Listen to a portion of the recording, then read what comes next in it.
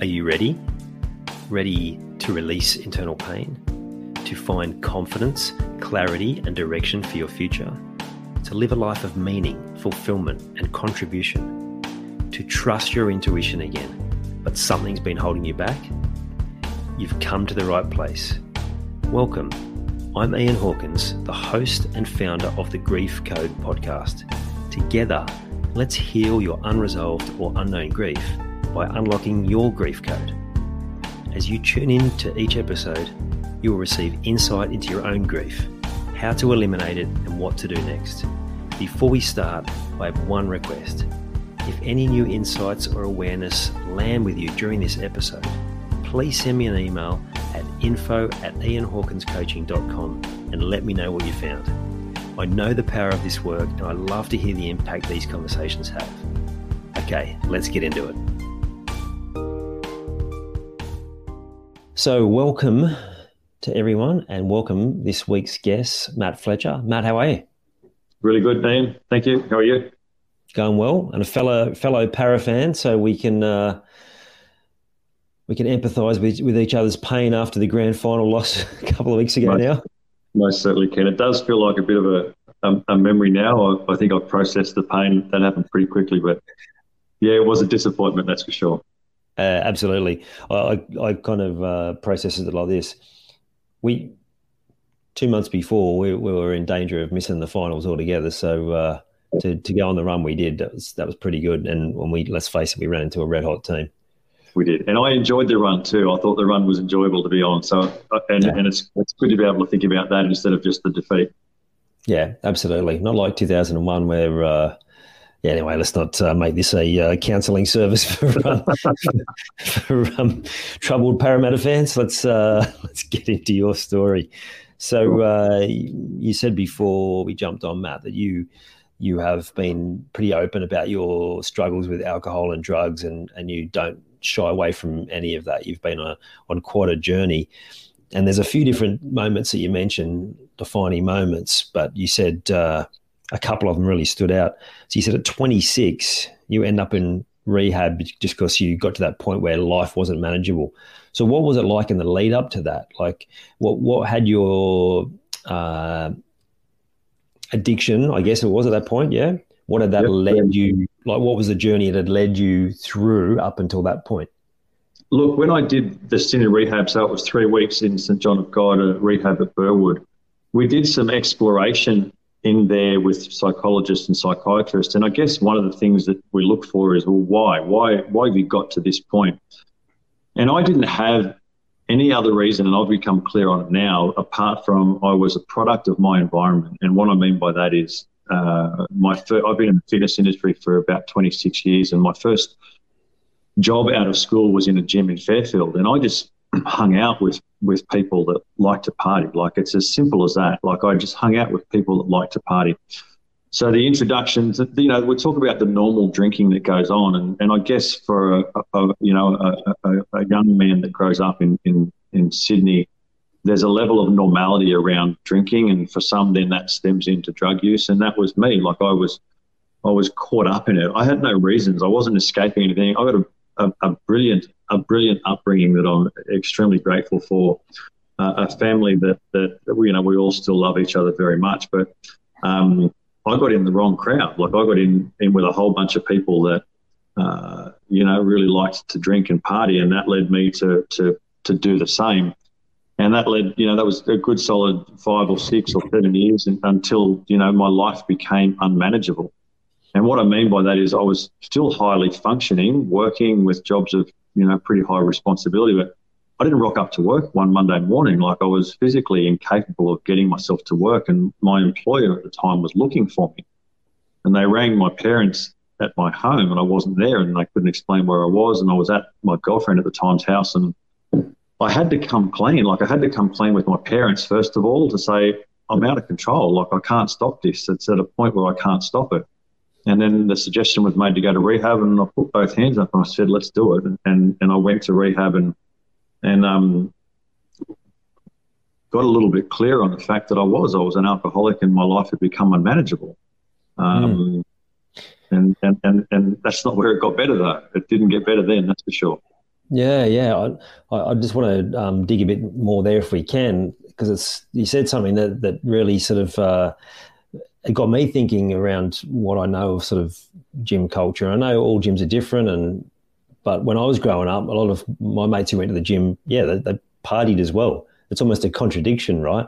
But I guess when you're at that age, the reason you're at Hugely. the gym is not necessarily the same as it is when you get to an older age when you're more about staying healthy and maintenance. It's a Yeah. it's a different thing. So what was the why was everyone doing that? What were they actually getting out of that experience?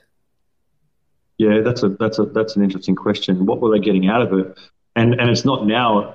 It's not until now that I can look back and possibly answer that. At the time, it was an experience. It was all, at times it was an out of mind, sometimes out of body experience, and it was, letting loose. It was experimentation. It was socializing. It was, there was communities, and so we got into the dance party scene in Sydney. So that was for me a place that was almost like I was drawn to it. The Oxford Street dance club scene, nightclubs until 6 a.m. or 10 a.m. the next day. What they were getting out of it, my answer to that now would be very different to what it was then. Then it was almost like a really fun experience, to experiment with different drugs. And what I'm talking about is ecstasy and cocaine were the two main ones that were part of the scene then. But then for me, it wasn't just that party scene. It was that I didn't switch off at the end of the weekend. I would then continue to drink or smoke pot Monday to Friday as well, whilst still managing to maintain a job and physically train people. Like that was, do what I say, don't do what I do. So for me, I didn't have an off switch. I didn't know how to stop at the end of the weekend. So it was almost like I would continue to top up during the week, preparation for the next weekend, and that was very much my cycle. It's almost the very definition of high functioning, like the ability just to use at that level and continue to show up for the places that you had to show up. Yeah, look, I became a very good liar. Lying about what I felt like, and lying about where I spent my time, and putting on one front for the people that I worked with at the gym, and then a completely different picture for the people that I was socialising with away from the gym. And were you conscious that you were being deceptive, or it was just dealing with whatever you were going through the best way you could at the time? Very much so, yeah. At that point in time, it was like, well, that's what I had to do. I had to put up that front,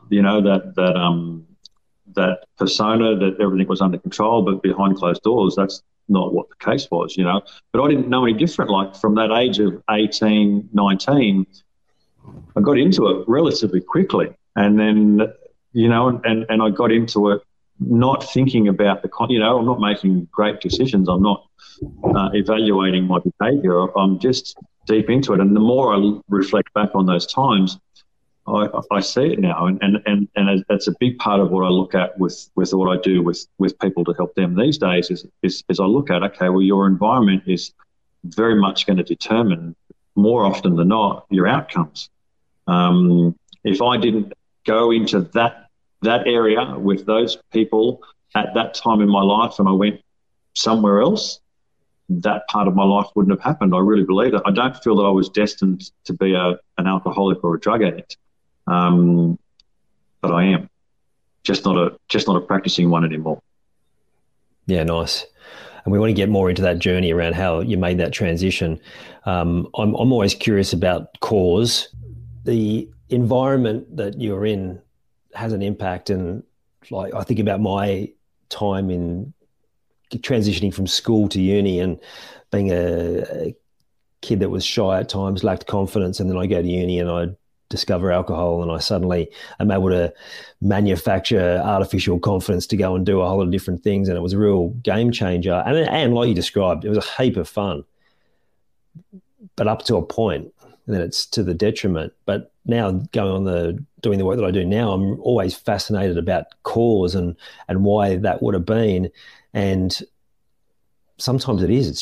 It's a matter of circumstance. Sometimes it's actually not a massive event or anything else that steers us on that path. It just can be like a behavior pattern. And like for me, it was a behavior pattern of, well, I get overwhelmed with emotions. So if I do this, it kind of numbs it a bit. You kind of, like how you described it, it almost sounded like it was almost an addictive sort of thing. It was like you didn't intend to go down that path, but somehow you get into this space, and it's like that whatever you're getting out of it just become almost like self-perpetuating. Does that sort of resonate with you? Is it like that? Yeah, it does. Look, and I've been asked that question a lot. Like, why? Why did you become an alcoholic? And it's not like I wanted to, nor is there at any point an event or a circumstance or a period of my life that led me to go there. I'm really clear on the fact that it's very much to do with, there's a personality trait within me, and I use that to my advantage today. But if I do something repeatedly, it gets stuck in my behaviour pattern. And for me, I was doing the wrong thing repeatedly, and then obviously when we're dealing with substances that your body becomes physically addicted to, in combination with the mental compulsion for me to do it, it's quite a significant combination that leads to a very difficult transition away from it, which is part of the struggle for me, and I know it is for many people. And that's why today I've got some different thoughts around it and different beliefs around it that one day at a time keeping me sober. I'm 7 years and 1 month drug and alcohol free. Anything mind altering at all for me is a concern, and I steer away from it. Good man, well done. I want to really highlight that point, because I know I've spoken to a lot of people, and they may have had some almost fear or trepidation around going down the path of talking to someone because they're worried about what they might find. Yep. 99.9999% of stuff is just exactly like you described. Then it's just a behavior pattern that's been there usually from really early years, like from before we're 3 or 4. And then when we get to adult year, the behavior pattern doesn't work. And some of them work, but some of them are to our massive detriment. And like you described, in some areas it still works, that behavior pattern, but in others it has this sort of impact. So thank you for highlighting that, because it's simplifying how people see trauma and grief. It's not always this massive thing. It's just a product of, as you described, product of your environment. Yeah. If you describe your childhood and your upbringing, and you've got great relationship with your parents and your grandparents, it's like there'd be nothing that you could point your finger to that it might have caused it, right? Yeah. Yeah, and I think sometimes, and I'm no expert in this insofar as discovering the reason why we do things, but I do feel a lot of strong belief around, well, if it didn't work for you, or it's caused you for it not to work, then we can change that. And for me, that's a huge thing, that ability to have that. Well, just because it was like that, it doesn't mean it has to stay like that. And part of what I needed to do was to recognise that I can change if I want to. And that's what we do within our coaching program is get people to go, well, if it's not working and you're not happy with it, then you're in charge of changing it. And regardless of what the reason was to get you to that point, here we are today, and here's the opportunity to bring about something different. And that's cool when people can go, you know what, that's right, that doesn't have to be my story. If it doesn't sit well with me, it doesn't bring me joy, let's change it. And then it's about saying, what do I need to do consistently to bring about a new pattern of behaviour? And it bloody works. It really does. Like today, my life is completely different to what it was in active alcoholism. I love that. So if you look back then from 26, you go to rehab, that wasn't the moment that changed everything, and you go back into sort of this repeat pattern. What did rehab need then that it didn't have? You know what? I feel, and so I still see and have the ability to connect with people in rehab and outside of rehab with my recovery, because that's part of my recovery. Part of my recovery is to help other people in addiction, find a life that brings them joy.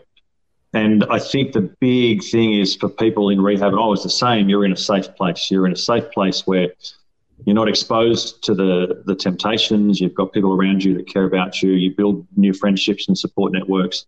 The challenge is then getting back out into life with, potentially not enough confidence or time up insofar as away from the last drink or drug, or support around you. And then what happens is life starts to, play its role again. And that is, throws up challenges. And if we don't have the necessary skills to be able to deal with those challenges, then our fallback, coping mechanism is to pick up drinking drugs. And I don't know that rehab, I'm no expert in that space. I don't know what they need to do or what needs to be done in that time. And I'm sure that's constantly being refined. I feel like having another community outside of it. So I know for me personally, I'm still a part of the AA program. It's my number one priority in everything that I do. I write goals. We've got a goal board in our gym here, and the coaches and athletes write their goals on the board. And my number one goal is maintain my sobriety one day at a time, because I know if I do that, the other stuff will be okay. If I don't do that, I lose everything else that's on offer for me. But for me, community is huge. So you have a little community inside rehab of friends going through similar struggles to you, and then you've got your professionals helping you. And if you come out of there and there's no community of like-minded people that are trying to, pick you up instead of drag you back down again, that's where I see the gap being. So maybe there's an opportunity for rehabs to, and they do it, align people with programs such as AA, or align people with other groups of like-minded people. That to me is an opportunity to build then on what has happened in rehab. The challenge is if you go out of rehab and you start hanging out with your old mates in the old environments, you sit in the barber chair long enough, you're going to get a haircut. Well, the alcoholic is you go and hang out with your old mates. So, the disconnect from the bad and the reconnect with the good is really critical. Yeah, right. And was that quick? Like you come out of rehab and then like you kept it going for a few months, few weeks, few days? I did about 12 months. I did about 12 months. I think I got close to 12 months of sobriety, if not just over 12 months of sobriety. And when I talk sobriety, I talk alcohol and drugs. So pot was a part of my story. And I think I picked up pot before I picked up alcohol again. But then for me, it was just years and years of switching one for the other. I'd go, I'm smoking too much pot, get rid of it, and then I'd pick up the drink. And then the drink can get out of control. I can't drink all this, pick up the pot again. So I would go from one to the other.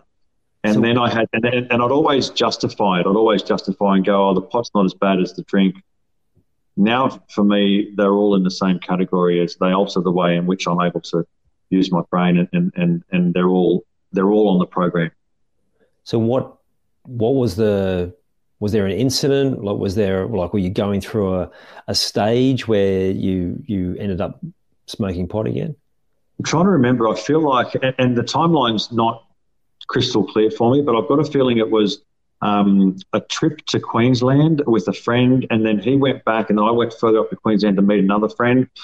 And this might sound cliche, but I'm pretty sure there was a situation where there was a drink ordered in a club, and I accidentally got an alcoholic drink, but then I knew it was alcoholic. I drank it, and then I kept going. And I made a conscious decision. I'm not saying it was an accident and that forced me to pick up again. But I knew that there was alcohol in the drink, and then I drank it. And my guard was down. I was away from my normal environment. I know I hadn't been to a meeting for I don't know how long. So for me, and this is now the big lesson that I've learned, is that I need to continue to go to meetings to stay sober. And I got clear on that in a meeting one night where I was sitting in a meeting, and there were two members that had like 50 and 60 years of sobriety up, two elder men, one who has passed, the other who's still with us. And it clicked for me, and I've gone, hang on, why are these guys still going to meetings every week? after 50 years of sobriety, and it's like, they're still here because that's what keeps them sober.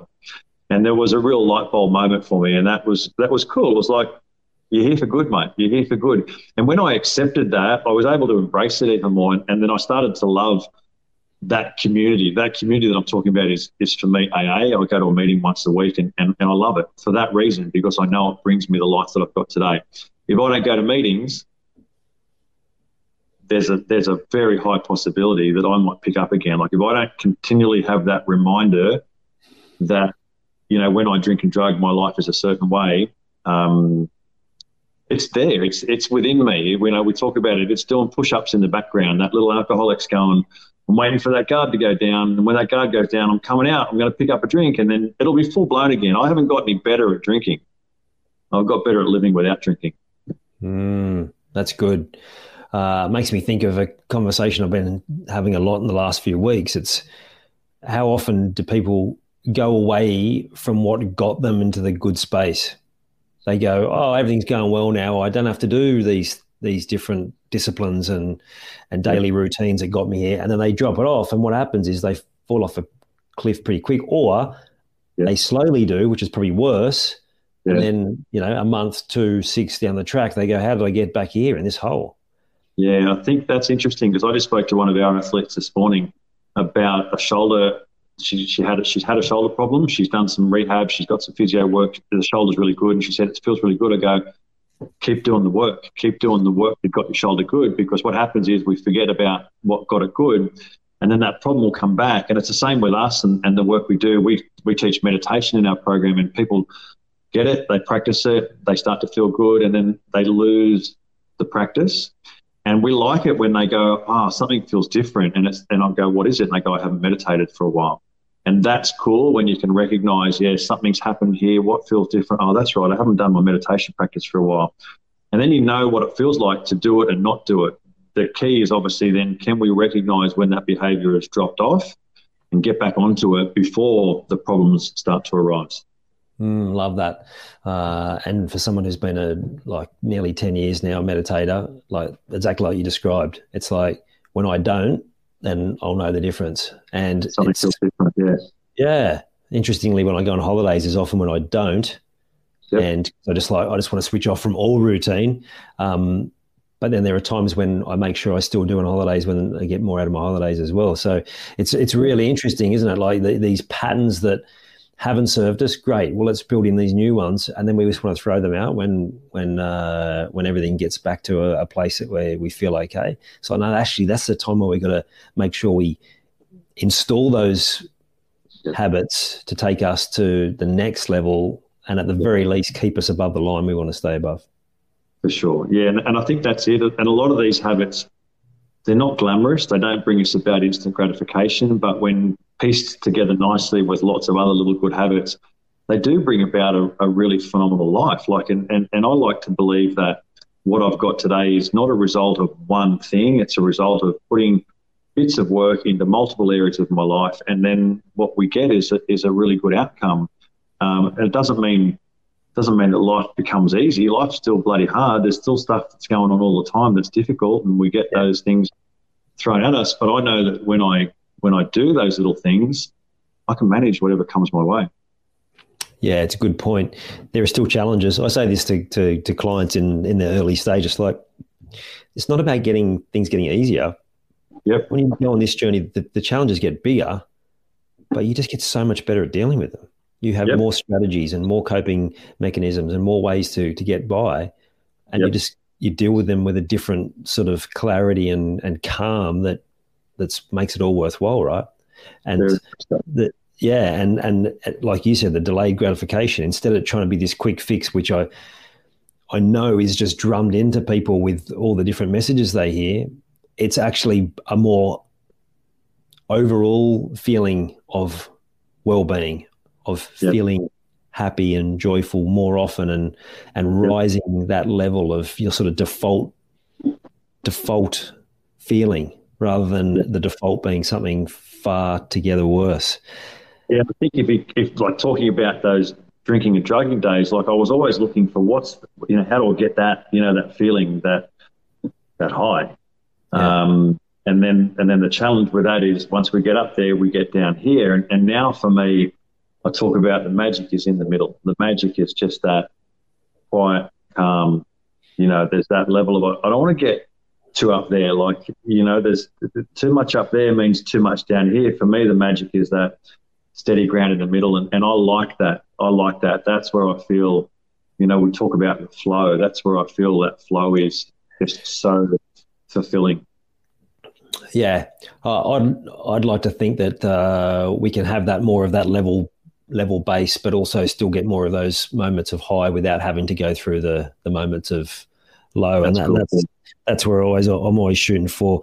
And you touched on that, the flow. I think we'll definitely come back to that because that's an area I'm definitely passionate about.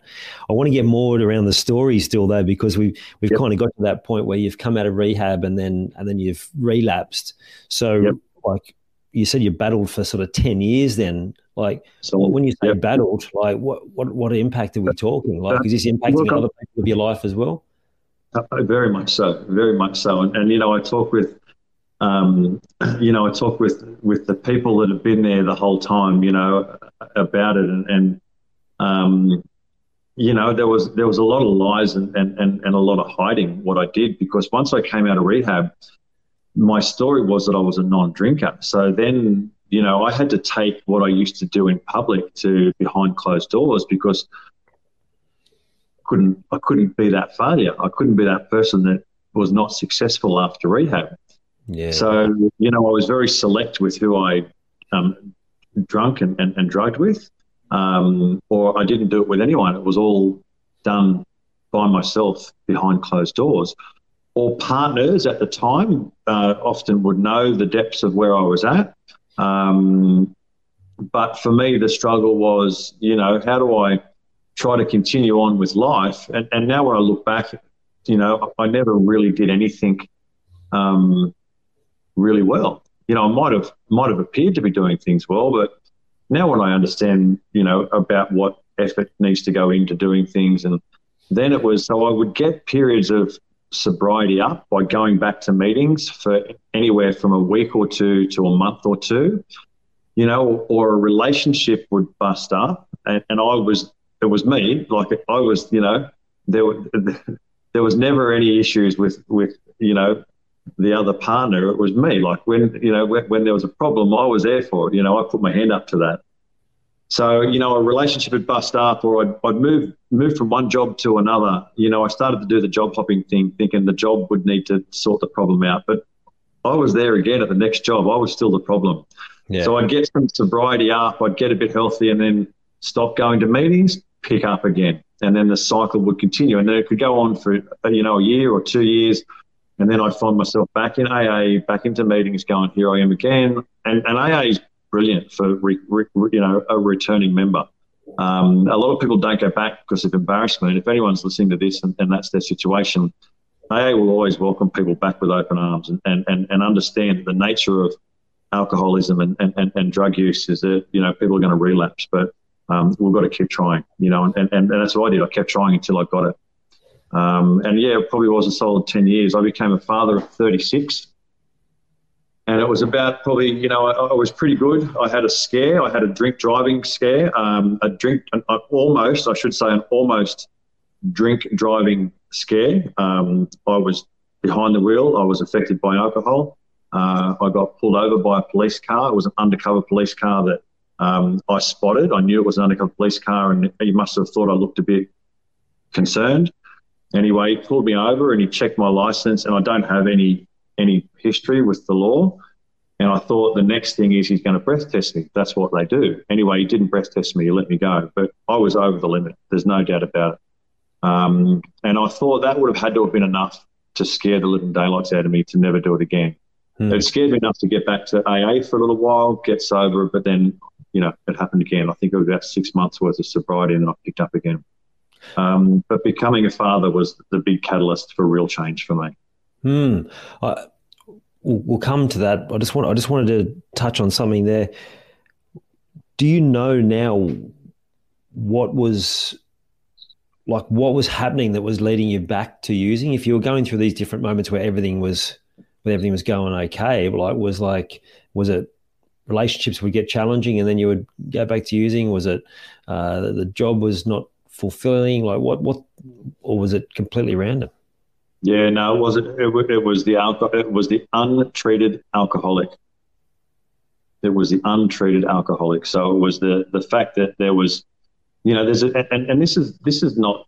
I don't think it's well and truly understood enough. But I'm allergic to alcohol, and what that means is when I put alcohol into my system, I need to put more in. The person who's allergic to bees doesn't become someone that has a beehive and makes honey. You know what I mean? They stay away from the danger.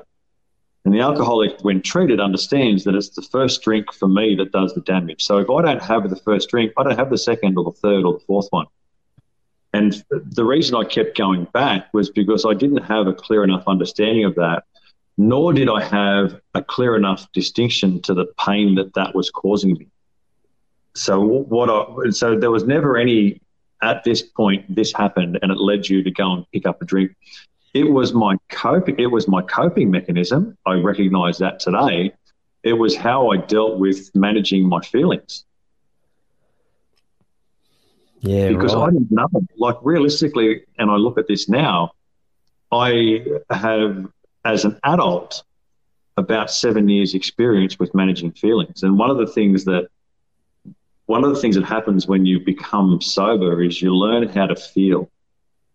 And for me, I had to learn how to feel sad, happy, hungry, tired, all the emotions, all the feelings. I had to learn how to deal with those feelings because all I ever used to do was, didn't matter. I'd just pick up a drink, finish work, pick up a drink, someone's birthday, pick up a drink, feel sad, pick up a drink.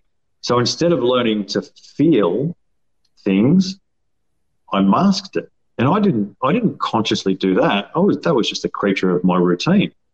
But now I know, okay, so now when I feel a certain way, how do I process that? What does it feel like to feel this?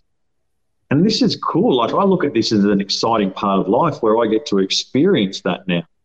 And I've had feelings that I don't like, but that doesn't mean I cover it up with alcohol. That means I learn to feel it. Yeah, it's a great point. And we have these messages from a young age around not feeling. Don't be sad, don't be angry, don't be upset. I feel like I'm having the same conversation with guests every week, but it's such a true pattern. We would have caught ourselves doing the same thing to our kids. And so the pattern sort of repeats.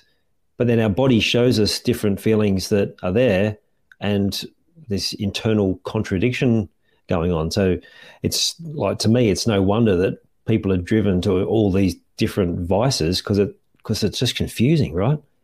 Mm. Yeah, and when do we get taught how to feel? Like, you're almost thrown out into the big bad world. Although we've got our parents that have loved us and cared for us, our parents only know what they know, and I only know what my wife and I know now with our children around teaching things. But I'd like to think that we are evolving and we're improving that experience. But yeah, I mean, that's the first time I've ever said that. But who teaches us how to feel? Like, who really teaches us that? And is there a right and wrong way to feel something? I don't know. Well, my thoughts is like that probably comes pretty naturally. We don't teach people how to feel. We've taught them how not to. Sure. Because of the messages that we continue to drum into them. And how's that going? Yeah, exactly. And if you think about when someone's upset, we hate watching someone else upset. So what do we try and do? We try and cheer them up. So we're forever running this pattern of not only not allowing ourselves to feel, but trying to stop other people as well. Yeah. And yeah, but you got to that point where you become a father and that changed everything. So how so? How so? I guess it was, I had and I'm okay with getting emotional, and I'm sure you are too, but I had a father that was the best role model I could have ever asked for. And I wanted to keep that legacy going, I guess. I guess it meant that much to me that I didn't want to be a father that couldn't be present, a father that had to live that life that he lived, and something something had to change, and the only thing that was me. Yeah, and you can steer me in another direction as soon as you're ready, because I know this is pretty raw with what's gone on over the last couple of years. But like, what was it that your dad gave you that you just feel so humbled by and wanted to take that forward to your children? I've said this, mate. So for those watching that don't know who I am, my dad passed away last year. He passed away in June of 2021, and throughout my life, and I don't know that there's many people that would ever be able to say this, but I couldn't fault my father. He was kind, he was gentle, he was present, he was a brilliant husband, a fantastic father, an amazing friend. He only ever worked 2 jobs in his life. He was in the Navy for 15 years, I think, and then he worked for Australia Post for the remainder of his life. He was Mr. Consistency. He had a great sense of humour. He was an amazing man. So, you know, when the bar's set at a certain level, you know, you've had a brilliant opportunity to have someone pave a way for you. It would almost be a very sad story if I didn't, you know, try and step into that in some capacity in my own way. Dad was dad, and I am who I am. But I valued greatly the example that was given to me, and something clicked when I became a father. And I love being a father. Like, I love being a father. I love being an uncle. My brother has 2 older children than mine. And I remember the first time I became an uncle, it was a very special moment for me. Like, it was huge. Blake's now 18, 19, I think. And I remember what that felt like. And I've always wanted to be a father. And I guess I was a late starter becoming a father compared to some. And I guess it was, you know, I guess I'd had enough sobriety to recognise that now's that time for you to make the rest of your life the best of your life. And as a father, being present and you know, I consider myself grateful, but I also believe that, you know, I haven't done this on my own. There's someone, and I was brought up in a Catholic family. I don't identify as a Catholic, but I identify as someone that believes in God. And I know that there's someone out there looking after me, and someone out there that's you know, leading me in different directions. And I feel that happened at that point for me. I feel there was a you know, an adjustment made, and I'm very grateful for that.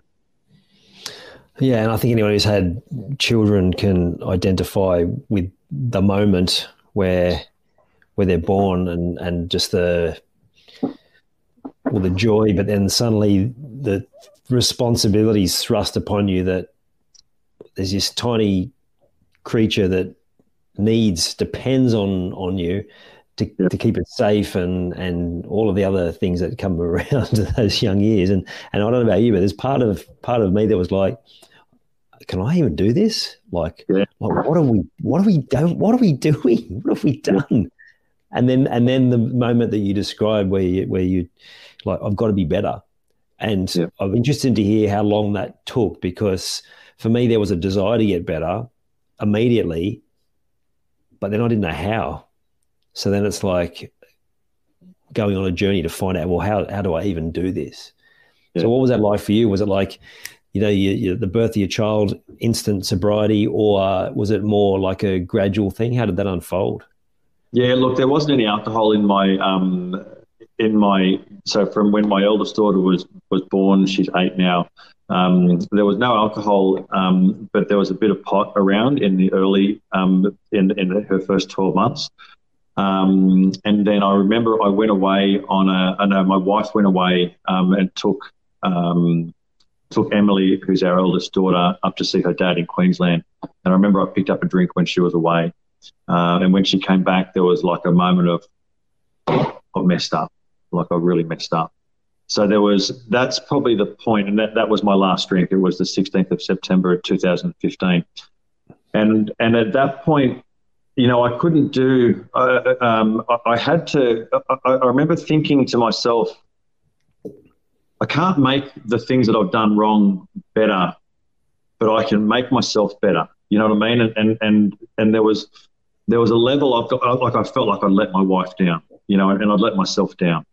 And I remember, I think I went for a run, and running is not something that I did a lot, but I remember going on a bit of a run, and there was just a moment of came back, and I think I said to Erin, I can't fix the things that I've done wrong, but I can work on myself and I can fix myself, and I believe that. And I guess that was probably the start and I guess the evolution of my personal development. And then I got, you know what? I got obsessed with personal development. Like, I genuinely got obsessed with personal development. And what that looked like for me was I started reading. I started, and I did simple things. Like, I Googled, what do successful people do? And if you do that, you get some interesting patterns of behavior.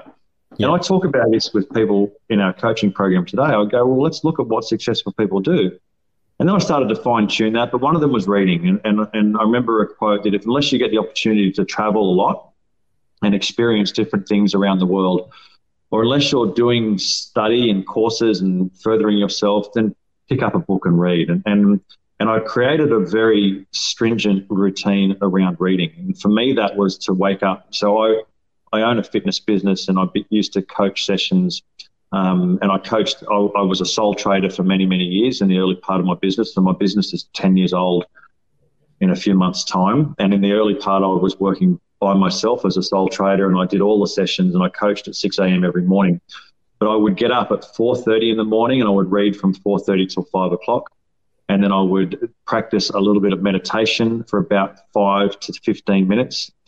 I would have breakfast, and I would be out the door at 5:30, ready to coach at 6 o'clock. And I created a routine around that, and I drilled it in. And then I got interested. It wasn't just a routine, but I was reading books that were making me think and do differently. And most of those books are behind me now. And one of the things that I wanted when we built our gym here was I wanted an office with a desk and books behind me like this, exactly like this. And I wanted to be able to share those books with people. And I do that today. People come in, we have a chat, I say, here's the book for you. And I do that because I want to share what was given to me, and that was the opportunity to be better. I love it. And actually, the first time we met, we were talking about books almost straight away. We were talking about a particular book, and you go, yeah, I've got it right up here as well. And it's a great way to connect. And I don't know if you, well, I can tell how passionate you are about that. For one, about the impact that they've had on your life and how you just want to pay that forward. And I think about some of the books I've loaned out, which are still on loan somewhere. I can't even remember where they are. Yeah. But there's just so much value. But I don't know if you relate to this, like that obsession.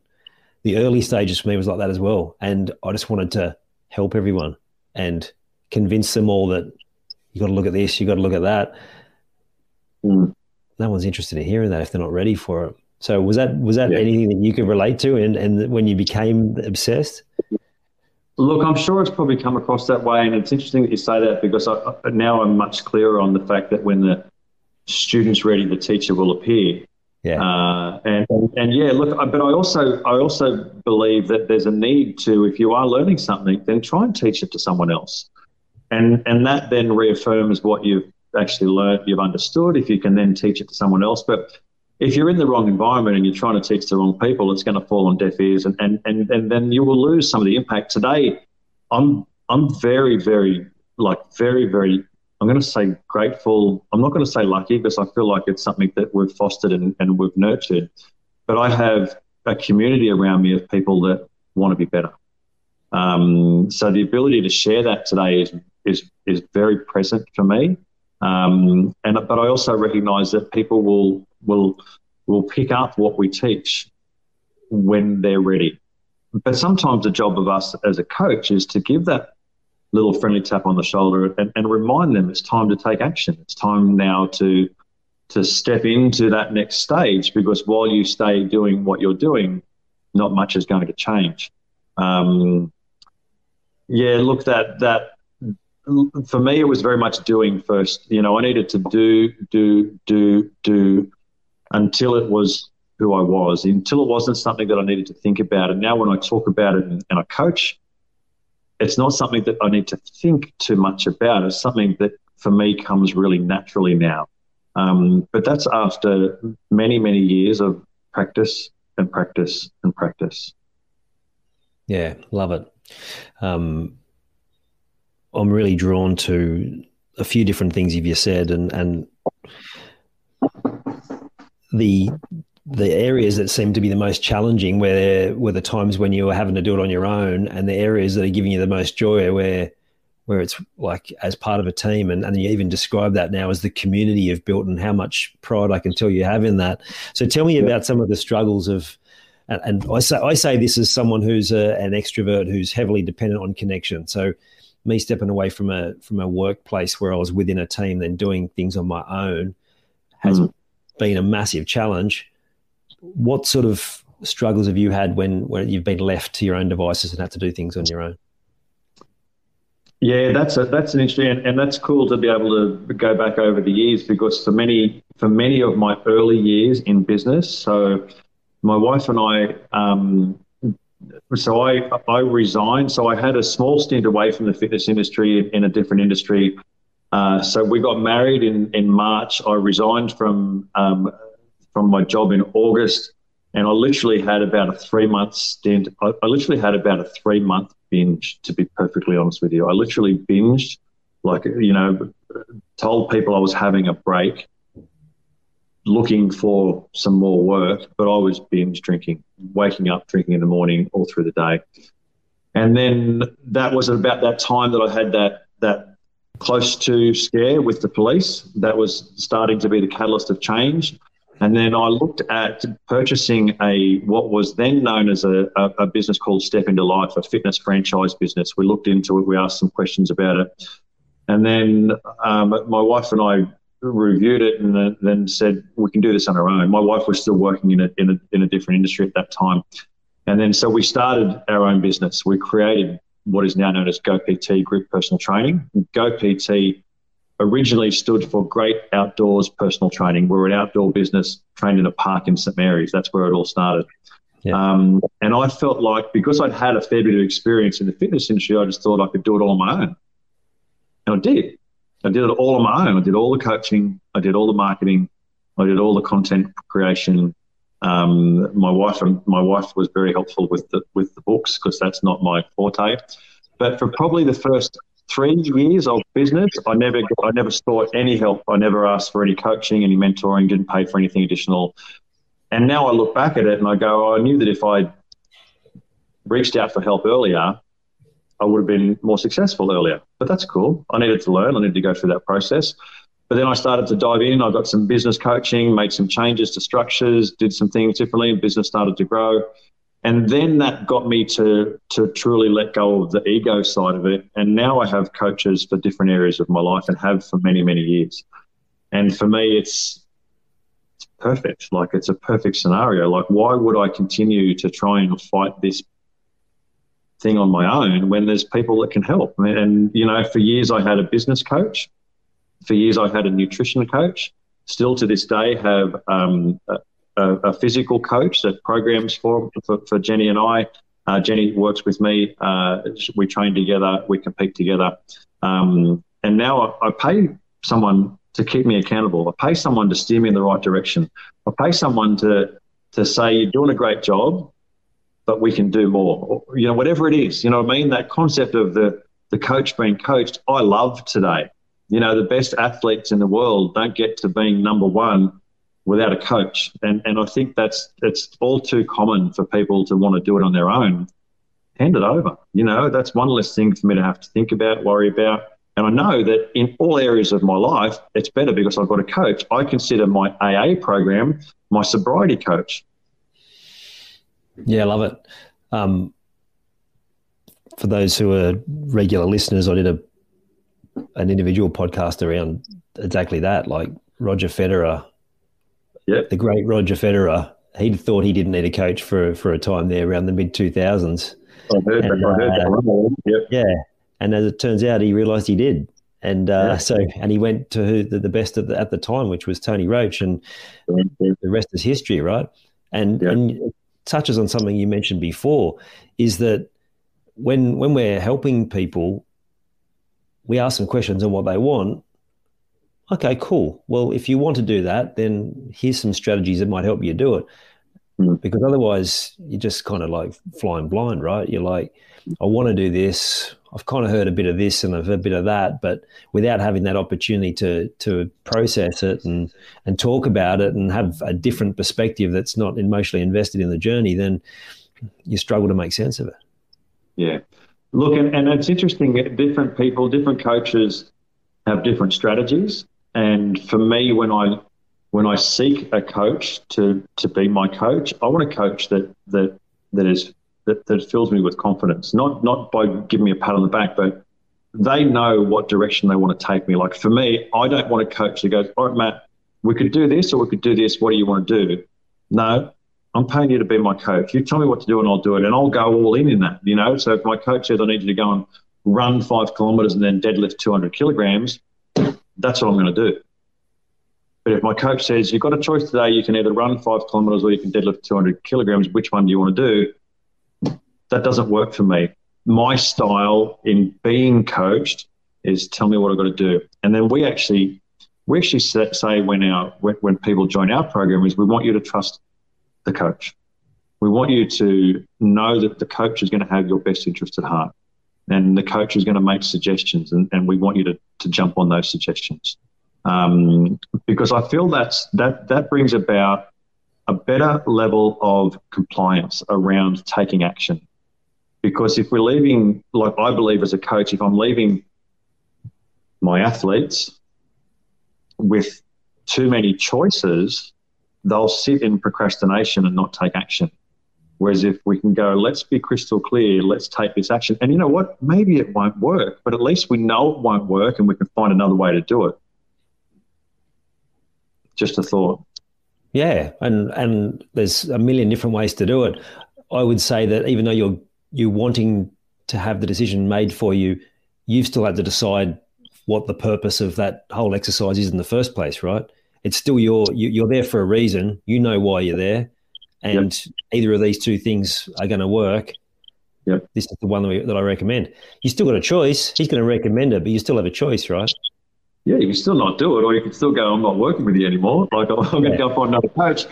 But I feel like there's a need for, we've got to choose I did a post on this a little while back, but we've got to choose our heart. We've got to choose. Okay, there's going to be difficult decisions to make, and if we keep choosing the easy road, that's going to lead us to having to make some other real hard decisions later on. Or we can choose the difficult road now. We can choose the difficult road of taking more action, getting more sleep, eating a different way, connecting with different people, and then that will bring about a better outcome. But if we keep staying in that, we talk about the comfort zone, not taking action, hanging around people that aren't really helping us, nothing's going to change. And at some point, we're going to break. Physically or mentally, we're going to break. Jim Rohn talks about the two easies. Yeah.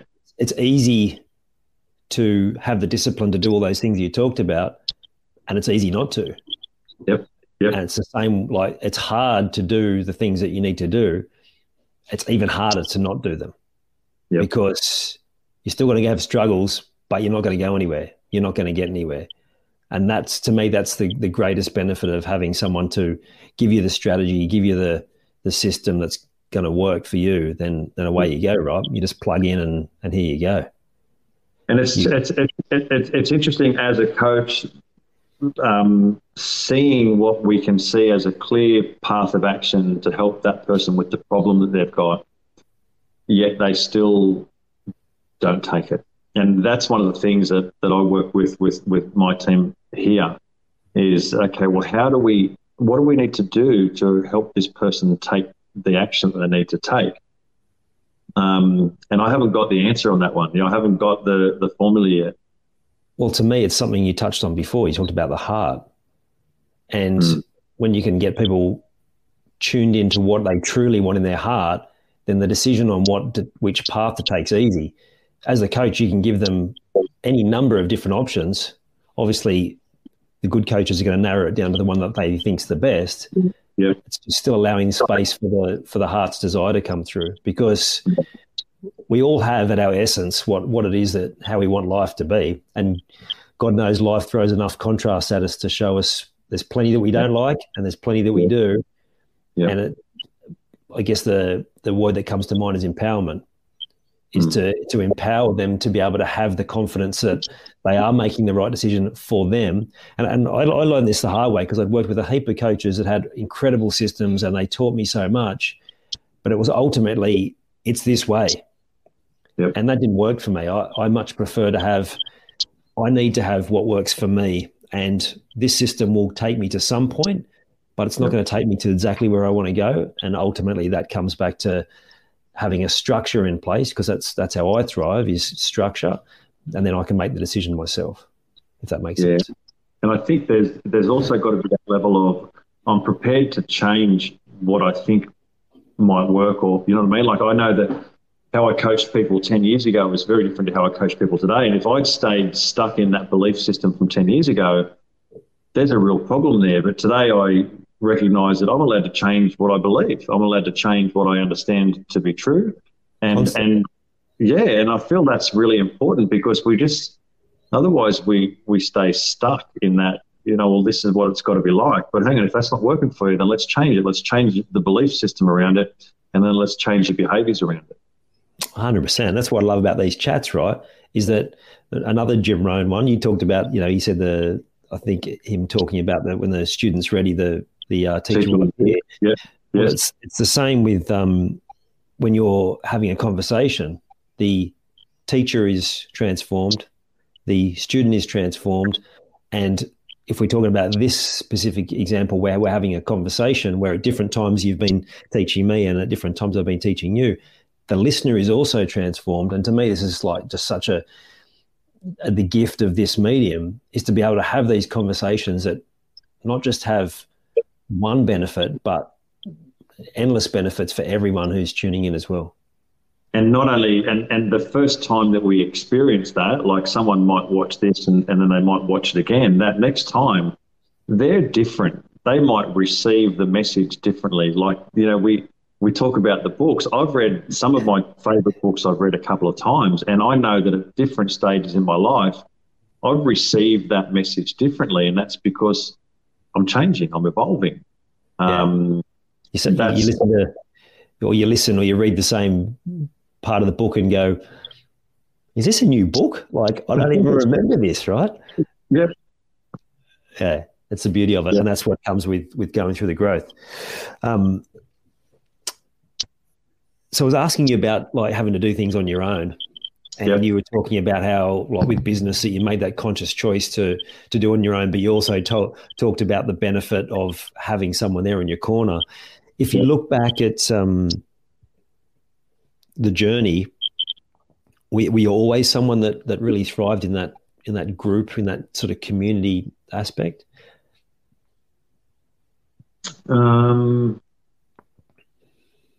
I don't know. I don't know if I would say I thrived in. I didn't recognise the power of community until the last few years. I really didn't. So when you were a kid, did you gravitate towards groups? Did you do, like, what sort of things did you get up to? So from a sports perspective, played a combination of team and individual sports. So I was trying to think about that. Did I move towards one or the other?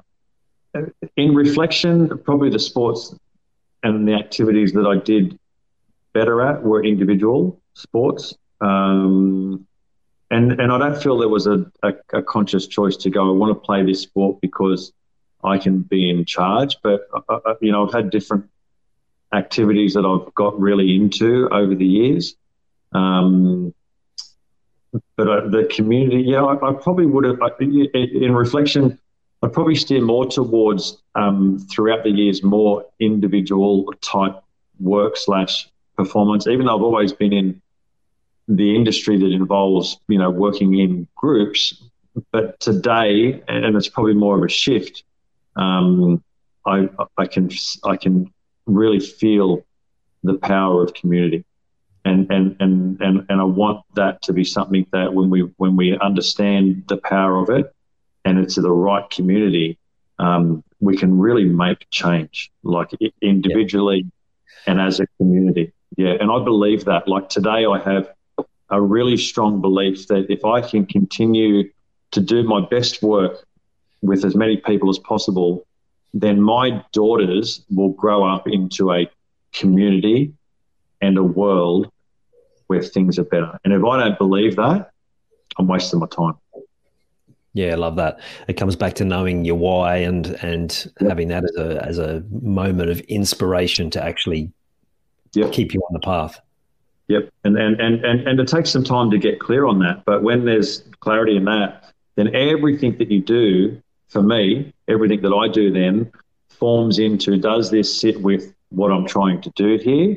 Or is this going to be a detractor? And then I can make decisions based on that.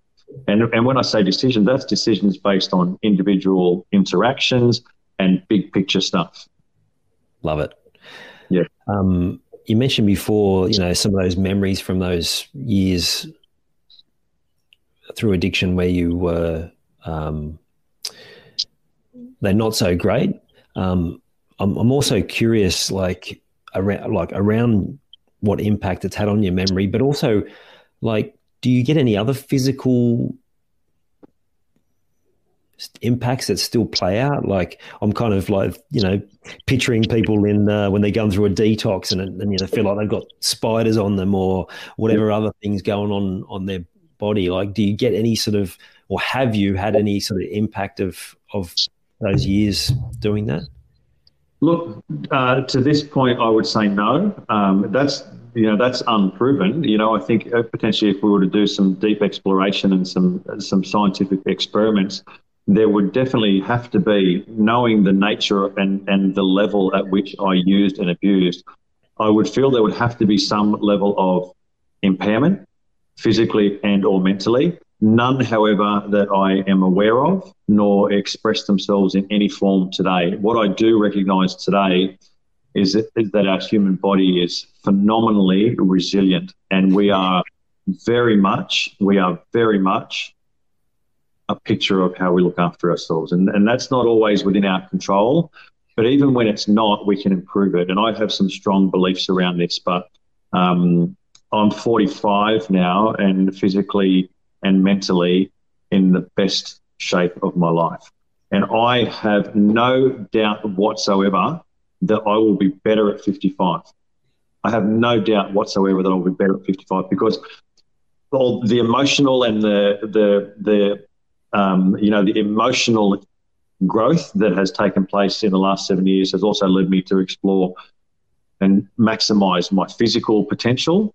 And I feel like I'm in its infancy. Like I truly do believe that it's really cool because I was doing all that damage from 18 to 36. And now I'm at that point where, okay, well, I've stopped damaging my body. Now I'm nurturing my body and my mind. And as a result, I like to think that I am a really good reflection of the work that I've put in. But I also believe very strongly that from a longevity point of view, that I am investing in a really good quality life. And I said to Jen, we went to Melbourne and competed in a CrossFit competition on the weekend. We did really well. We're very proud of ourselves. But I said to her, I'd love to be able to compete with one of my daughters one day. And my eldest daughter's 8, my youngest daughter's 5. They may never want to compete, but at some point I thought, how cool will that be to be able to do a competition with my girl? So, the body is very resilient. It gets to a point of diminishing returns and it's not going to turn around again. Like people do that much damage, but I don't have any concerns that my body and my mind has been severely impacted. I feel like there'd have to be something though. Oh, of course, but I love how you describe that because I feel the same. I'm like, I can't remember feeling as well as I felt, I'm sure, as a teen at some point, but I also think back to those years and the mental and emotional turmoil that I was going through. Like maybe physically I was much better, but like overall, then I can't remember a time. And to me, that's the greatest gift of doing this personal growth work, right? Is to be able to have the most fulfillment and joy out of life that's possible. And who wouldn't want that? Exactly. And I really, I talk about, let's put a deposit, I say, let's put a deposit into the Matt bank. What am I doing to make sure that Matt's growing? and I use that terminology with our community as well. But I, it's a little bit saddening to think that I feel like and I can't put a percentage on it, but there's a lot of people out there that have never and potentially never will know what it truly feels like to feel well.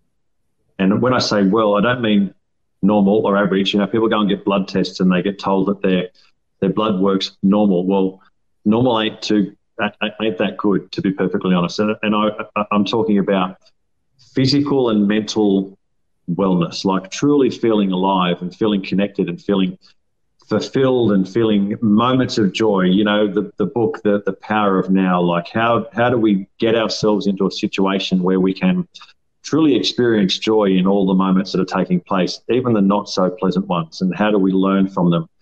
And until people put their hand up and go, okay, what do I need to do? What's the work that I need to do to allow me to experience that, and then continue to do the work well after the motivation's left you, then there's going to be a lot of people that you know, when that time comes, and I say this to my community, you know, let's get to that point where you're on your deathbed, you can say, I'm glad I did, not I wish I did. I love that. No regrets, right? Yeah. You mentioned that impact you want to have, and I love what you said about competing with your daughter. Like that's one of my goals, is to play sport with my son. My daughter's more of a muso, so we've got to do that, right? It's not like we're ever going to perform at a concert, but we've got to play some music together, which is cool. But that is something that really motivates me too, because I just, I mean, how cool to do that sort of stuff with your family. But if you look at, like, from a biggest perspective around legacy, what's the impact that you want Go PT to have on the world, for beyond just what you take them through? Like, what's the impact? Look, I guess that's it. I sort of touched on it with, I want people to be able to truly feel what it feels like to be healthy and happy. Like one of our, I guess, underwriting missions is to make healthy and happy normal. To make healthy and happy normal, and they do go hand in hand. And the idea there is, you know, we want to allow people to experience better than where they're at. You know, and I actually take a lot from some of the things that we work on in the AA program and apply it to life. And one of those is strive for progress, not perfection. And that's tough. Like, that's tough to, one, accept that as, okay, well, I don't need to be perfect, but if I'm making progress, then that's that, you know, we talk about that journey that feels like we're making progress. Yeah, the legacy. I feel like we've started pretty well, but there's a long way to go. And I say that insofar as the impact that we want to have. You know, and we talk about it. If one person at a time can, and we call it the Go PT way. You know, what's the Go PT way around this? And we talk about, okay, well, we've got to make some changes to what we have control over. That's ultimately how we get better. What do I have control over? And that is in our program, it's your sleep, your nutrition, your mindset, your physical training, and your connection with people around you. And we believe that when you make small progress in each of those areas consistently, everything gets better. Life gets better. Life's still going to be difficult, but you're going to be better in life. I love that. And my mind always goes to the bigger picture beyond that. And it's like, if everyone's doing that, then what are we capable of as a community, as a collective? Yes. Like, endless possibilities, right? Yeah, like if we can truly focus in on what we have control over and let go of the other stuff, like there's periods where I go through where I totally disconnect from the news, because we know how much it can impact us. And the more then I dive back into what I have control over, life's better. Life is better. There's just so many opinions out there, Ian, and it's really difficult then if people that concept of information overload, and then it just leads to procrastination and no action. 100%. And then people worried about what they're allowed to say, if they're going to offend someone, does this upset someone here? Again, it means that you're living your life worrying about other people instead of trying to do the best for you. It comes back to responsibility, like you said. We all take responsibility for how we can be better. Yep. Then everything else will take care of itself. And so I love that legacy. Awesome. Where can people find you, Matt? So we have a gym in Minchinbury in Western Sydney. We provide a bunch of opportunities for people to get better. We do one-on-one personal training. We do group personal training. We do online coaching. We do corporate work as well. So we do some work with, depends on the nature of the business, what sort of work that is, but there can be team building activities. There can be seminars and workshops. We have face-to-face sessions that we do external to our gym here at Minchinbury as well. So, but ultimately, our program is about teaching people how to manage better what they have control over, and then provide the coaching and support to implement those changes in those areas. So we are a gym in Minchinbury, but let me tell you, we're nothing like any other gym you've been to. There's no mirrors in our gym. And the coaching, and I say this with absolute confidence, Ian, the coaching is in my opinion second to none, because what we offer insofar as improving people's lives is far more than sets and reps and exercises in a gym. It's about truly grasping those things away, and we talk about it. We say we want you to be better outside the gym. You know, if you get better in here, that's fantastic, and there's senses of achievement there, but our job and our program is all about helping you live a better life out there and giving you the tools to be able to do that. And when we feel that happens, then we really feel that we've been successful. And that's, I guess that's part of that legacy we want. We want people to be able to come back years after they've been impacted by us and go, because of the Go PT way, my life changed in so many ways. That's what we're about. I love it. And it's giving them a reason to go to you beyond just the physical side, right? Because yes, once they get to that point where they're physically competent, maybe they go off and buy their own gym, maybe they've got the motivation. We also know that sometimes people's attitude towards their physical well-being can wane, but if you're giving them something else, that mental strength and the strategies to deal with other parts of their life as well, then I can see why that's very different. So great share. Yeah. Cool.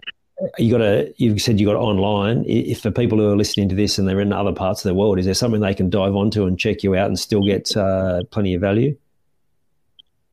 Look, I used to do some so I haven't done it consistently, but I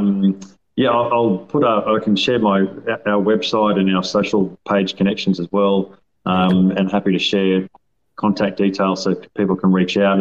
And the nature of coaching is just very, very varied these days. It needs to come in different forms because people need different forms of it. It can't be a one-size-fits-all approach. So the idea with delivering our program, we've put it in a way that we can do it in different formats, face-to-face, and for people that want to work with us in a remote setting anywhere in the world. The methodology about making change in those areas that you can control, we can lead you in the right direction from anywhere. Love it. Awesome. Matt, always good to chat to another Eels fan. Even better when we can have a real positive chat like this that's going to impact people. Thank you so much for sharing so openly and honestly about your journey and for taking this time here with me. It's been cool, Ian. I've really appreciated the opportunity, mate. Thank you for the invitation. And it's been really cool to connect, mate. You're doing great work, and it's good to be able to connect with someone on a very similar path, mate. Thank you. You're welcome, and thank you. Cheers, mate. I hope you enjoyed this episode of the Grief Code podcast. Thank you so much for listening. Please share it with a friend or family member that you know would benefit from hearing it too. If you are truly ready to heal your unresolved or unknown grief, let's chat. Email me at info@ianhawkinscoaching.com. You can also stay connected with me by joining the Grief Code community at ianhawkinscoaching.com/the Grief Code. And remember, so that I can help even more people to heal, please subscribe and leave a review on your favorite podcast platform.